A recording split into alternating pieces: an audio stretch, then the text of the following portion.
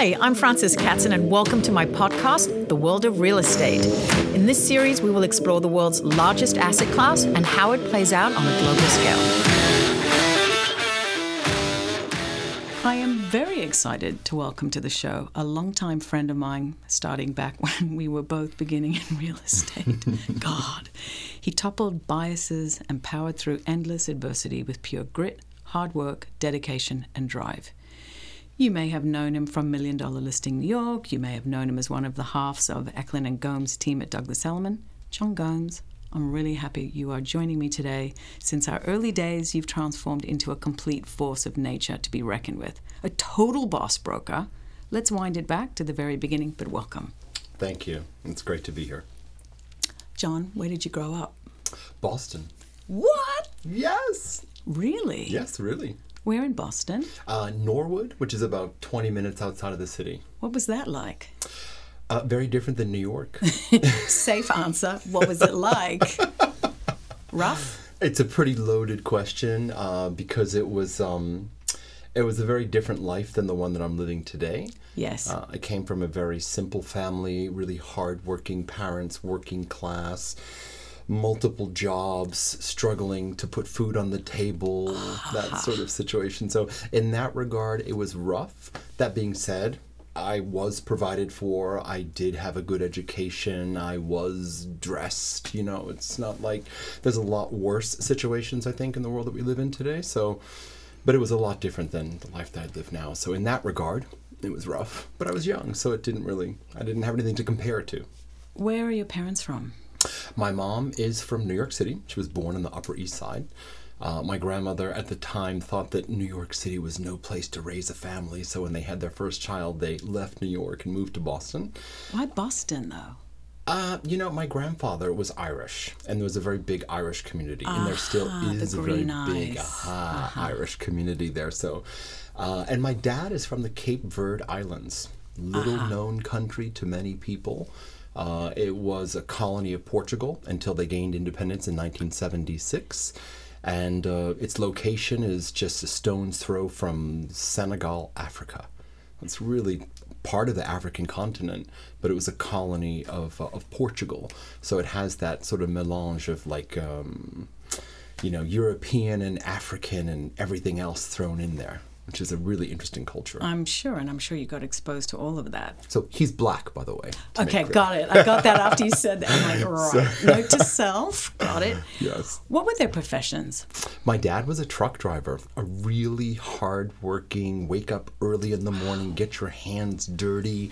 So he was out of the house before you woke up? Out of the house before I woke up. And did he do long-distance drives?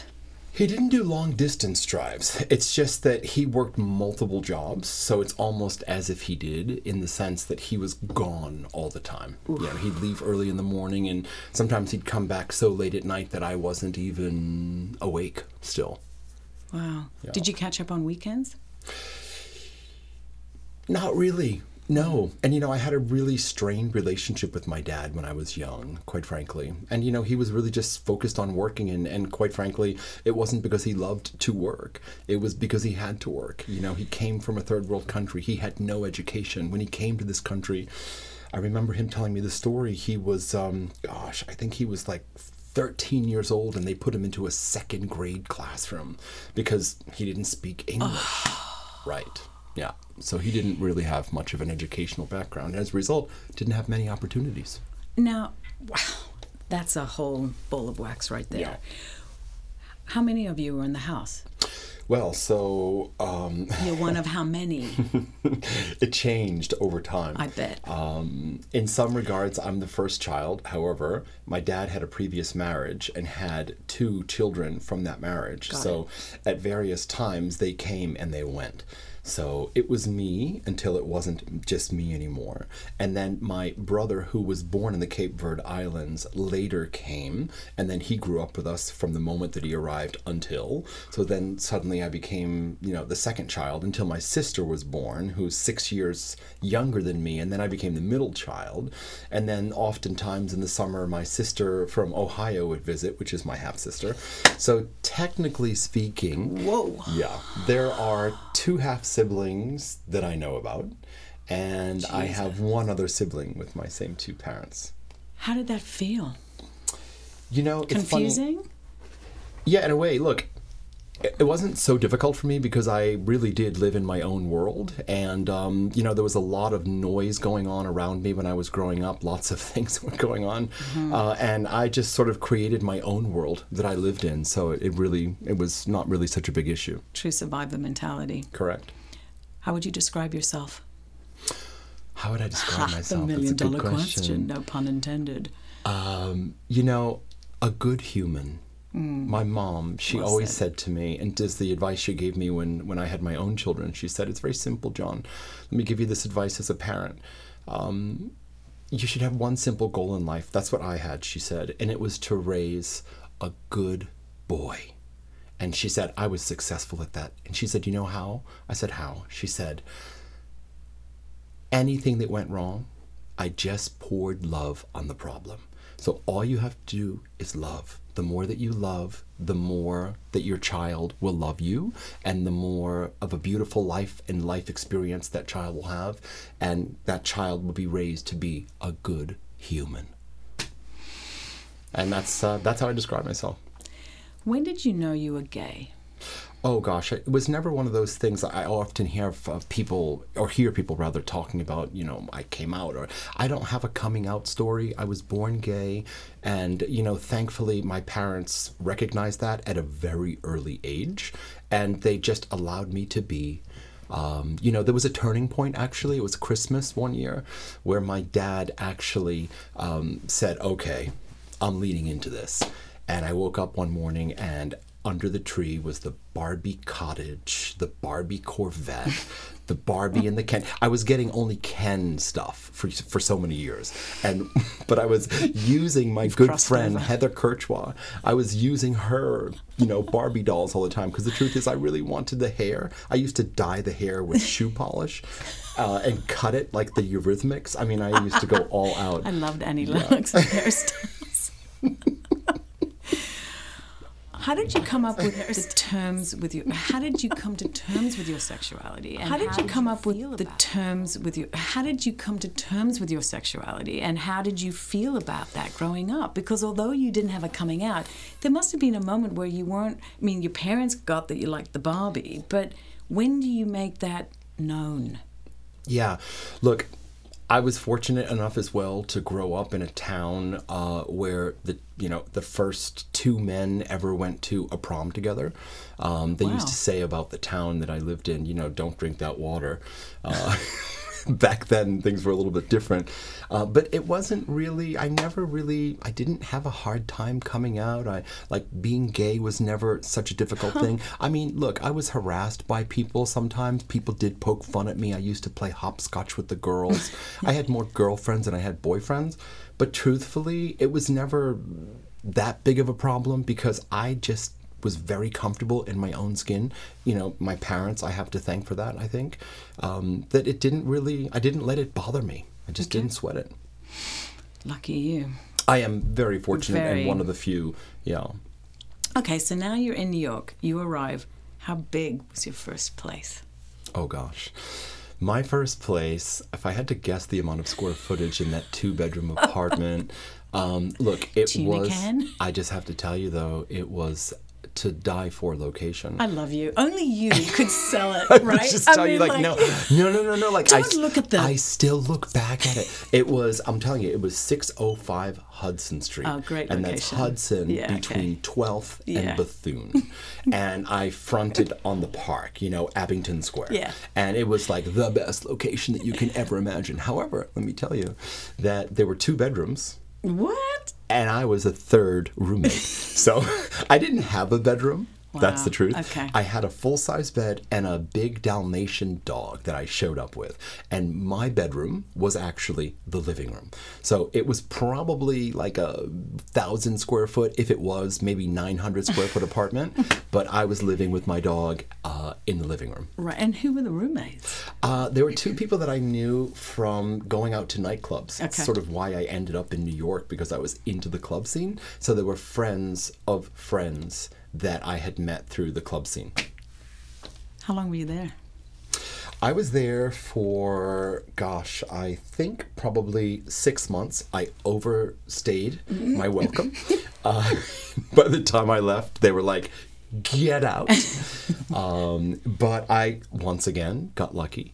And I was able to move to 59 West 10th Street. And I lived on 10th Street between 5th and 6th. I just miraculously found a rent-stabilized apartment and was paying maybe like $1,600 a month for a 2-bedroom. Wow. It was I was on the 3rd floor. It was a 5-story walk-up, but I was on 10th Street between 5th and 6th. And let me tell you, I stayed there for a long time. Good man. Smart.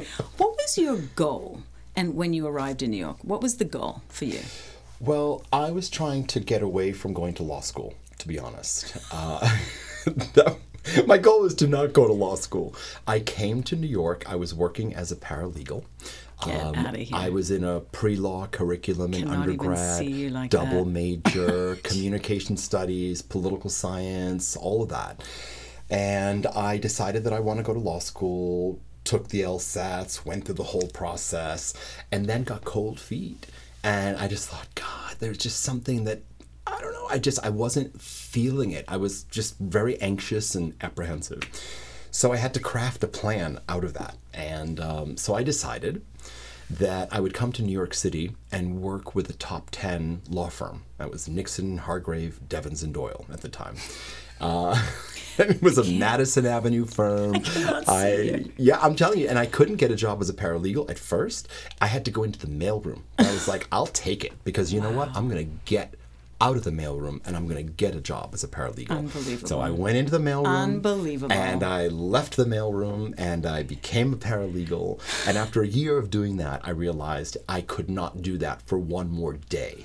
And that was the end. So that was what I planned to do when I came to New York. So after you realized that was a no-go, then can I ask you, and I backtrack now a little bit, what were the ambitions growing up?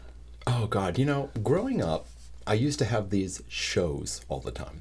I was a choreographer, a dancer, a singer. I wasn't really good at any of these things, quite frankly, but and I had no sort of training. However, I had this something inside of me.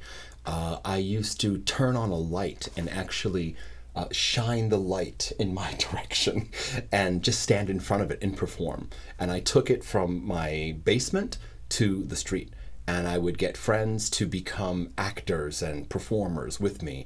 And we would find any audience that we could anywhere. And we would have these shows.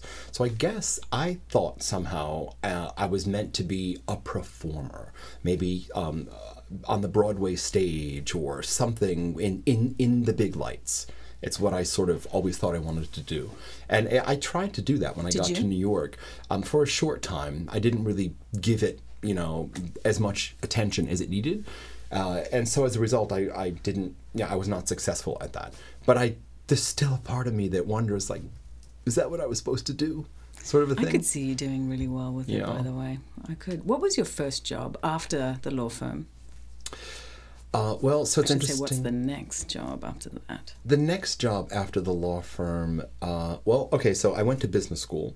After the law school thing, my exit interview with one of my attorneys that I worked very closely with, she said, I really would not recommend that you go to law school.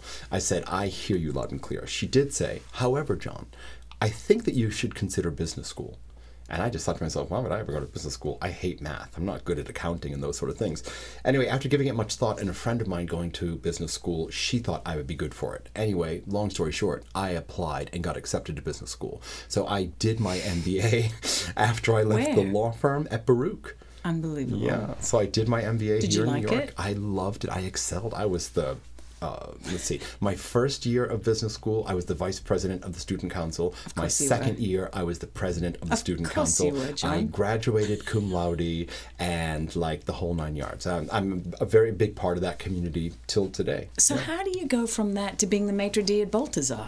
So I was the maitre d'. I was working in the restaurant business at the same time. So when I left the law firm, I had this great idea to become an actor, waiter, / all that. That's how I ended up at Balthazar, which is also an interesting story because I had no experience at all being a waiter, but I had a lot You had a smile and you make people feel like $1 million. I had a lot of friends who had, given me good advice. And anyway, long story short, I ended up landing the job at Balthazar, which was the opportunity of a lifetime. I worked there for 7 years. I started out as a waiter, I became a manager, and ended as a maitre d'. It was a great experience working with Keith McNally and learning from him, and it was just I just look back on those years. I have many of my really close good friends or friends that I met from that period in my life. And then we all met you when you segued into real estate with Eval. Yes, yeah. I did segue into real estate because, and by the way, in between, I graduated from business school and felt like I could do anything in business and, had that I'm an entrepreneur. Yeah. And I started a fashion company very accidentally. It's a very long story, but it was this fashion company. I acquired the label to a designer that was very successful many years ago. His name was Norman Norell. And it was a very successful kickoff. We had this amazing fashion show, got all this press that came. It was a lot of fanfare. And our second season was the biggest flop ever. And why? We just kind of didn't get the design right. And it just wasn't what people wanted to buy, and as a matter of fact, nobody bought it, and I didn't have any more money to pump into it, and that's basically how I segued into real estate, because I was still working at Balthazar, and Michael Chavot, who at the time was the top broker in New York City, came because he was my client at Balthazar, and he was harassing me all the time. You got to come work for me. I was like, why would I ever leave this cushy job here? I'm making $100,000 a year. I'm like, never. Like, why would I leave that? And he just kept pushing, and he said, I'll make you a millionaire. And I was like, yeah, right. Okay. It was so far removed from what I could even think of. But anyway, long story short, as it goes, I left and went into real estate that way. And there we were, the rentals. And there we were. Oh, by the way, that's another thing I have to say. I wanted to come. Michael was leaving the firm the day that I was arriving at the firm. I was supposed to go to the corporate headquarters, right? So 575 Madison Avenue. That was where I was going. I had lofty goals. I knew what I wanted and I knew where I needed to be. And it didn't work out that way. So I ended up going to the rental office, which I had no interest in whatsoever because I'm going to be a big sales broker. I'm not going into rentals. And so I remember showing up there in that office and, people trying to, help me out or maybe befriend me. And I remember very clearly saying, look, let's cut to the chase. I'm here temporarily. There's no need to go through the pleasantries because, one day you're going to show up and I'm going to be gone. And anyway, there it was. 3 months later, I was at the corporate headquarters. I had my desk, and the rest was history. How did you get people to take you seriously early in your career? I think early in my career, I just knew I didn't have a lot of knowledge or experience. However, I've always been very data-centric. I've always been able to do research, and how I got people to listen to me is ultimately to have information, right? I just knew, and also I come from a communication background, and I know how to communicate effectively, and I know the pitfalls of communication, so I'm good at conversation, and I know how to engage people, and I just learned very early on to be myself, to be the unique person that I am. There's, I think people are interested in learning something new. And I think if you just kind of lean into who you are, and if you're honest, and if you have the information that you need, whatever your profession is, that will get people to listen to you. That is how you arrest people. I completely agree. Yeah. Can you speak to me a little bit about how it came to be for you and when Frederick entered the picture? Yeah, so I was selling a lot of new developments early on. It was the Onyx. Oh my God. It was the Onyx Chelsea, which was Frederick's first building with ever. Cole. Yeah, and I remember that. That was the building, and I sold 2 units there. Colin Cowie bought them. Yep, exactly. And so as a result of selling 2 units at the Onyx, Frederick and Sean of Core invited me to a luncheon at what used to be the Four Seasons restaurant in Midtown. Love that. And it was very fancy. I've never been anywhere like that before.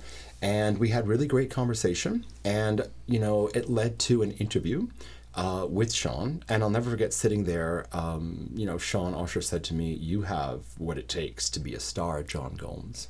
And he paused. And then he looked at me and his eyes sparkled. And he said, "And I'm going to make you a star." And I was mesmerized in the moment. I mean, really, it was like a mesmerizing moment. And I believed him. And to his credit, he did. He did. He gave me this wonderful opportunity to be a part of a show that was called Selling New York. It was on HGTV.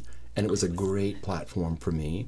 It gave me a visibility. It gave me confidence. He also provided a backdrop in that firm that gave us an opportunity to learn and to grow and to have good experiences. So I give Sean Usher a lot of credit. He's great. How did you evolve? Who decided it was time to take it to the next level? In my business with EklundGomes? Yeah. So Frederick and I were just these, we're two brokers who were just working really hard, taking anything we could get, selling anything to anyone. We just had a real passion for it. We, early on had some great success, and we just kept building on that and building on that and building on it. And the more that we built on it, the busier that we became, the more difficult it became to actually do it ourselves. So we had to hire an assistant to help us. We had to hire a new agent to help us, and slowly but surely, we didn't even realize it. It wasn't our intention, but we were forming what became a team. And it was a small team, 4 people, 5 people, 6 people. It started to grow. And then Elliman has limits on these teams, 10 people. So we were always sort of trying to stay under 10. And then one day we just said, what are we wanting to stay under 10 for? This is so silly. We are busy and have so much business. So we will continue to grow. And then coming from business school, I did, get the skills, I think, to learn how to run a business and to grow a business and to expand that business and so on and so forth. So it was always in my mind that I wanted to expand and grow. And one day I woke up frustrated and scared, really scared. Why? Because I realized that although I'm good at what I do and I love what I do, I could only ever do it in one city in the world. And that really made me very uncomfortable. Really uncomfortable. And so then I started to think, but wait a minute, why? And I realized how much business we were referring out to the West Coast. And then I thought, well, if I just get a license on the West Coast, then we can have an office there. And maybe we can interview some people and get some agents and have a team there to have an expansion. Instead of just referring our business to another broker on a different team at a different firm, we could be referring the business to our own team within the own firm because Elliman has a footprint out there.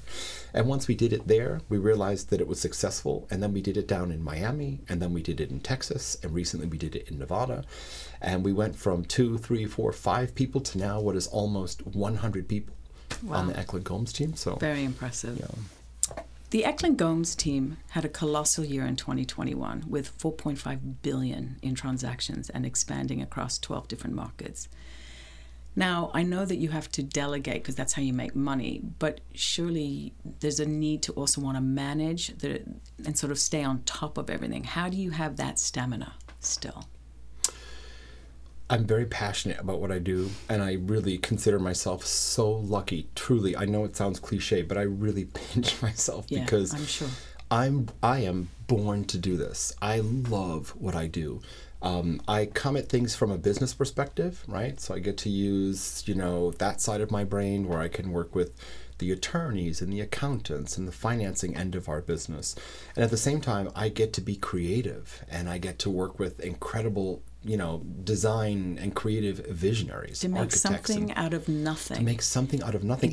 In cities like New York and Miami and LA, where we're literally building buildings that are redefining the skyline. It's just so epic. I'm never, ever going to lose sight at it.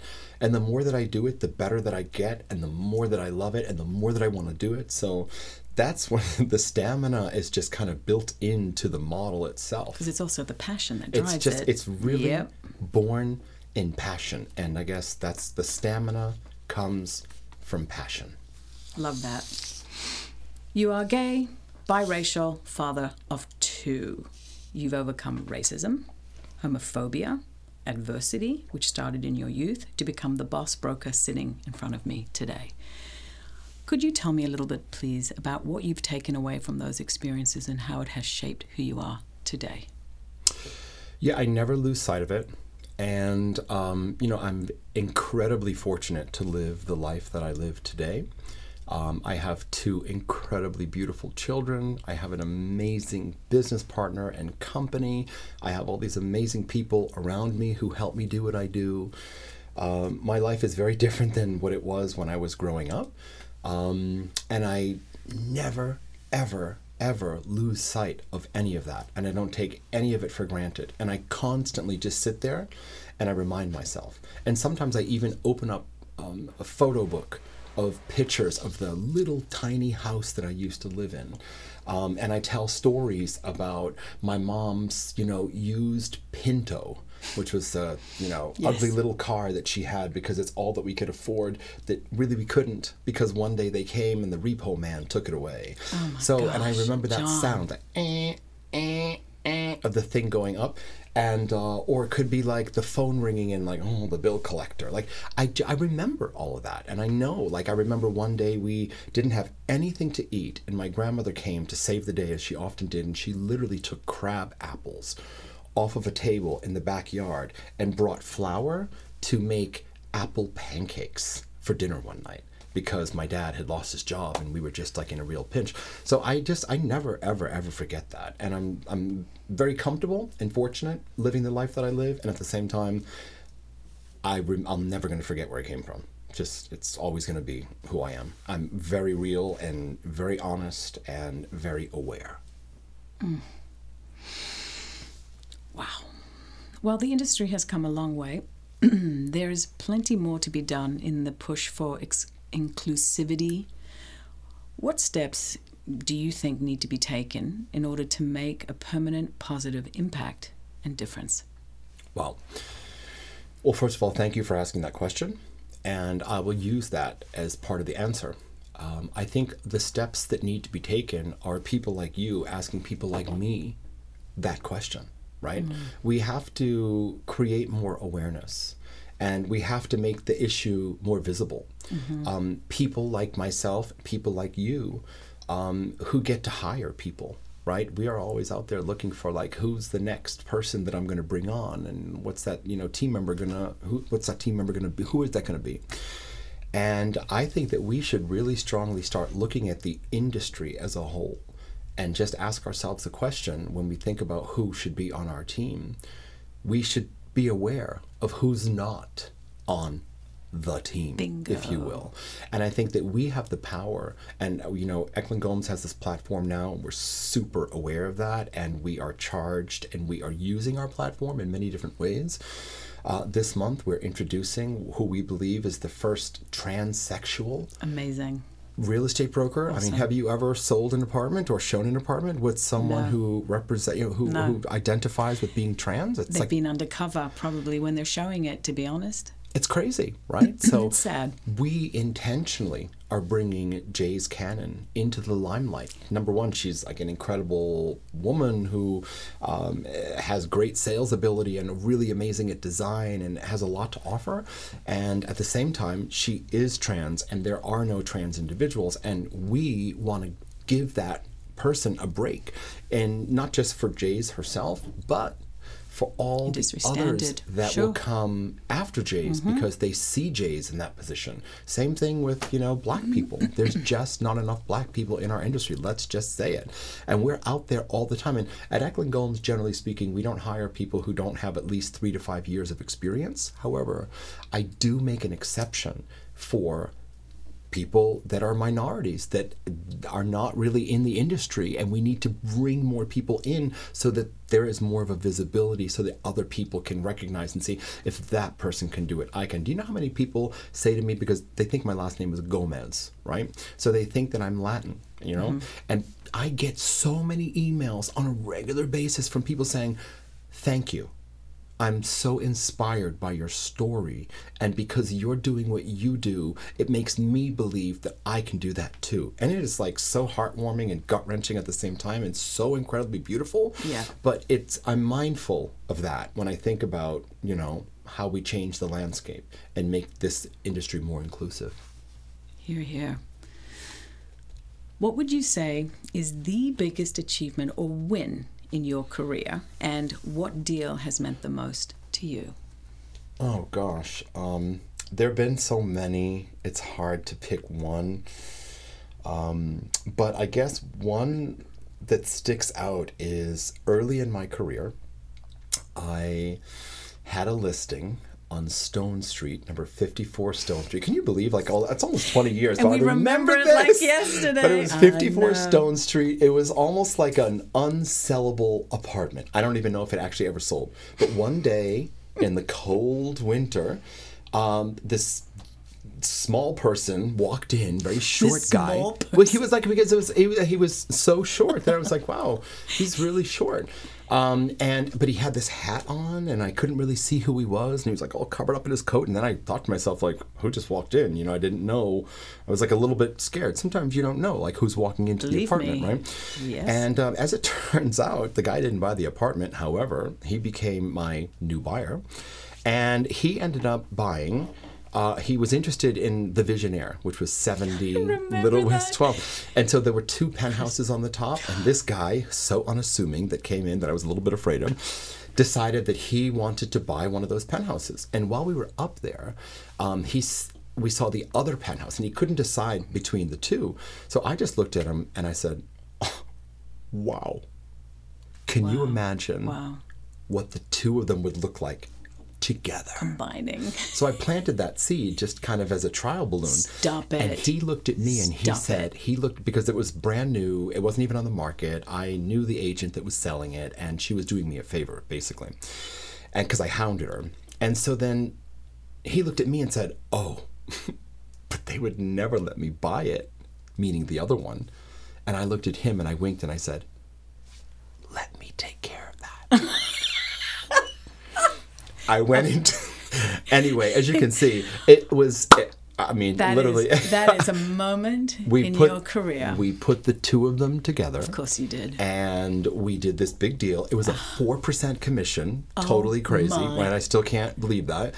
It was, I think, $6 million each. So it was $12 million times 4%. Thank you so much. It was a $500,000 commission. Yeah. I couldn't even wrap my head around that. Wow. What was even crazier, and why this is such a memorable moment for me, is that was the same day that I had that meeting with Sean Osher, who was going to make me a star. Wow. And so I went to my office manager. I was at Douglas Elliman at the time, because where I began my career, before I moved to Core for 2 years and then came back. But so they all come back, I went to my manager at the time, and I gave him my resignation.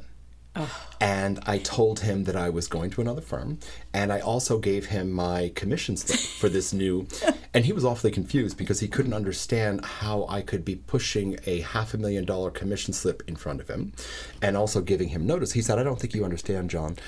There's a policy when you leave, you lose 40% or 50%. Actually, it was 50%. Right? Oh. You lose 50% of your commission. So suddenly the 500 went down to 250. Right. But it was going to be 2.5 years before the building was built, and I knew that Sean Osher was going to make me a star. So I had so much more in my mind to make in that 2.5 year period that I could give him that money. What I didn't know, by the way, at the time is that night later on, he called me and he said, what's your address? And I gave him the address. He said, oh, because we're putting everything in your desk in a box and we're sending it to you. I was like, what? You're putting all my belongings in a box? But I gave you my notice, thinking I did the right thing by giving them 2 weeks. But that's not how it works in the real estate business. They close it down. At that moment in my mind, because I'm very inspired by music, I got that Beyonce song that came in. To the left, everything you own in the box to the left. I thought, they're sending my stuff down in a box. Well, the next line of that song goes, you must not know about me. You must not know about me. So I was very fired up about that, and it like propelled me forward and into the future. And in many ways, I have to thank him because that really kind of got me going. And then from there, I never looked back. Mm-hmm. Wow. So that's why it's one of my like favorite deals. That is long one story. hell Sorry for of that. a win. No, it's great. While there are many wins, there are inevitable misses. Tell me about a time you missed out on a big deal and what you did to bounce back. Look, there are too many misses to so many. even remember. And the truth is that I'm that type of person who tends to forget. I don't dwell shake it off in the like negative. I do. You have to. I just shake it off because we lose more than we make anyway. if you don't play, you can't win. So if you play a lot, then you're going to lose more often than what most lose. But if you dwell on the negative, then you're going to stay in this really dark, bitter negative place, and everything is going to just spin out of control, and it's just going to be bad. So I just let go of it. If one thing I do think, and I do always think, and this is that I call it my Julia Roberts moment. That movie with Richard Gere, Pretty Woman. Remember that Which scene? when she walked into the Beverly Hills store where the girls wouldn't and they give wouldn't her, serve her. and she had that dress on. It was, I think, a the brown blue. dress with like polka dots. Oh, yes. And she said, mistake. Big mistake. Huge. So anytime I don't get a job, it's my own person thing. It's crazy, but it's true. I say that. Big mistake. Huge. And I move on. Love it. That's amazing. I love that. Okay. All right. Now, everyone's going to be wanting this. What are your top tips to finding the right people to grow and achieve success within this business? Yeah, I am fortunate to be put in front of new people that are looking to come into the industry all the time. I get to meet lots of people. I get to meet people who have great experience and so on and so forth. When I sit down to meet someone, I never sit down at a conference table setting. I always meet someone in a comfortable setting somewhere, a sofa in my office or a coffee shop or something. And the first thing that I ask that person is to tell me their life story. I'm interested in learning who you are and what makes you tick. And why do you tick that way? Where did you come from? Where were you born? What were your past? A lot of the questions that you asked me, I'm very interested in learning because what's interesting to me is not always what they say. It's what they don't say. It's what they don't say, course. and it's how they say it. That's the sell right there. Do you see what I mean? It's like how they say tells me so much. I'm very intuitive, so I feel things very quickly, and I'm just super aware of everything, all the nonverbal cues, all of it. That's and the survivor. That's what. Right that's the survivor, and I pick up on all of that, and that's what leads me to the next question, and sometimes that leads me to end the conversation. Got it. Well said. That was brilliant. Okay, so if you could live at any of the projects you've worked on over the years, which one would you choose and why? Gosh. I do live in one of the projects that I worked on, and I love my home.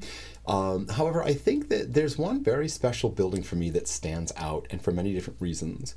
Bleecker. It's Bleecker. I knew How it. did you know? I could tell. But number 36, Yes. not 40. No, I know. The Schumacher. Yeah. That's Because so I funny. went in there when you were wearing a hard hat and you were literally like Marcel Marceau, busy showing me in visual without anything to show me.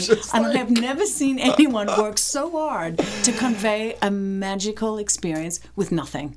I thought, my gosh, he wants this. And It's I loved such a it. beautiful. It's beautiful. The story of that building, the condition that it was in when the developer bought it. I mean, it was storing all these records and paper and files and shelves, and the windows were covered up with plywood, and you couldn't see anything. Everything was just so dark and dusty and gross, and it was just bad. And then this jewel. And it was a jewel. We learned so many things. The barrel vaulted ceilings and the beautiful brick facade, the restoration, the love that the developer poured into it, and the product that it became in the end. I mean, it's a great location and a beautiful building, and it was epic, and it's one of my favorites. It is one of those beautiful, rare projects, one of a kind. What are some of the personal habits you have to keep you at the top of your game? Interesting. Well, I guess I wake up really early in the morning. I wake up at 5:30 every day, and I wake up at 5:30 and I spend the first 30 minutes in bed because I'm reviewing all of I go to bed very early. I put my kids in bed at 8 and I go to bed right after that, truthfully speaking. Yeah. So I wake up early in the morning. I read my emails from 5:30 until 6. I then go to the gym from 6 until 7 and come back and wake my kids up at 7. So getting ahead of How do you get your kids to sleep in? Oh, they're like... Honey, no. It's amazing to me. I had this amazing baby nurse that taught them how to sleep from 7 to 7. And now they go to bed at 8, but they still wake up at 7. Okay, keep going. Yeah, I mean, the other thing that I do at the end of the day, and this is very important, is that, we're inundated with so many emails. So many text messages. There's so much happening that it's inevitable that you're going to miss one. And, you don't want to miss the one. And that's starting to happen. I'm like, no. No, it can't happen. So what I do at the end of the day, and Frederick taught me this, at the end of the day, I sit there, I shut my door, I take another 30 minutes, and I scroll from the very first one that I responded to at 5:30 a.m. all the way back to the most current one. And that's kind of how I stay on top of my game. Okay. Not easy. If you weren't in real estate, what would you be doing? If I were not in real estate, what would I be doing? If I were not in real estate, I would probably be doing what I'm going to do when I retire from real estate. Here it is. I am going to be an innkeeper. I love that. That's so gorgeous. I love cooking. Where? Probably somewhere in New England. That's where I'm from. I think it's one of the most beautiful places. It has 4 seasons. Total 360. I love back to both. old buildings and historical homes. And I have this dream of buying a big old property and converting it into sort of a bed and breakfast, and working your maitre d' skills, your business skills. It's brilliant. I love to cook. I love entertaining. What's your dish? Oh God, there are so many of them. Okay, so you're like me. You like to cook. I love to cook. I've got you can't even imagine. I can't even count how many cookbooks I've got, and I'm just constantly flipping through them and trying new recipes all the time. Love that. I love that you eat. You don't look like you do. Okay, so what's the final question? What's your biggest vice? Gosh, my biggest vice. Well, I don't drink alcohol. I don't smoke. I don't do drugs. I feel like those are like the typical vices that people have. I love sugar.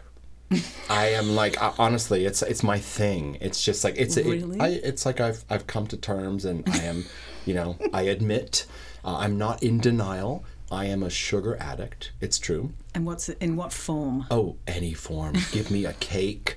Give me cookies. Give me cupcakes. And by the way, having these kids, almost 5 years old, it is the best excuse. It's like, let me go get them something. I mean, but truly, I mean, a big slice of cake or a brownie, or we're always making things at home too. So yeah, I would say sugar is for sure my biggest vice. I really, really am impressed that you own that one. I do. Most people are closeted about their sugar intake. I'm owning it. I'm out there. Well done.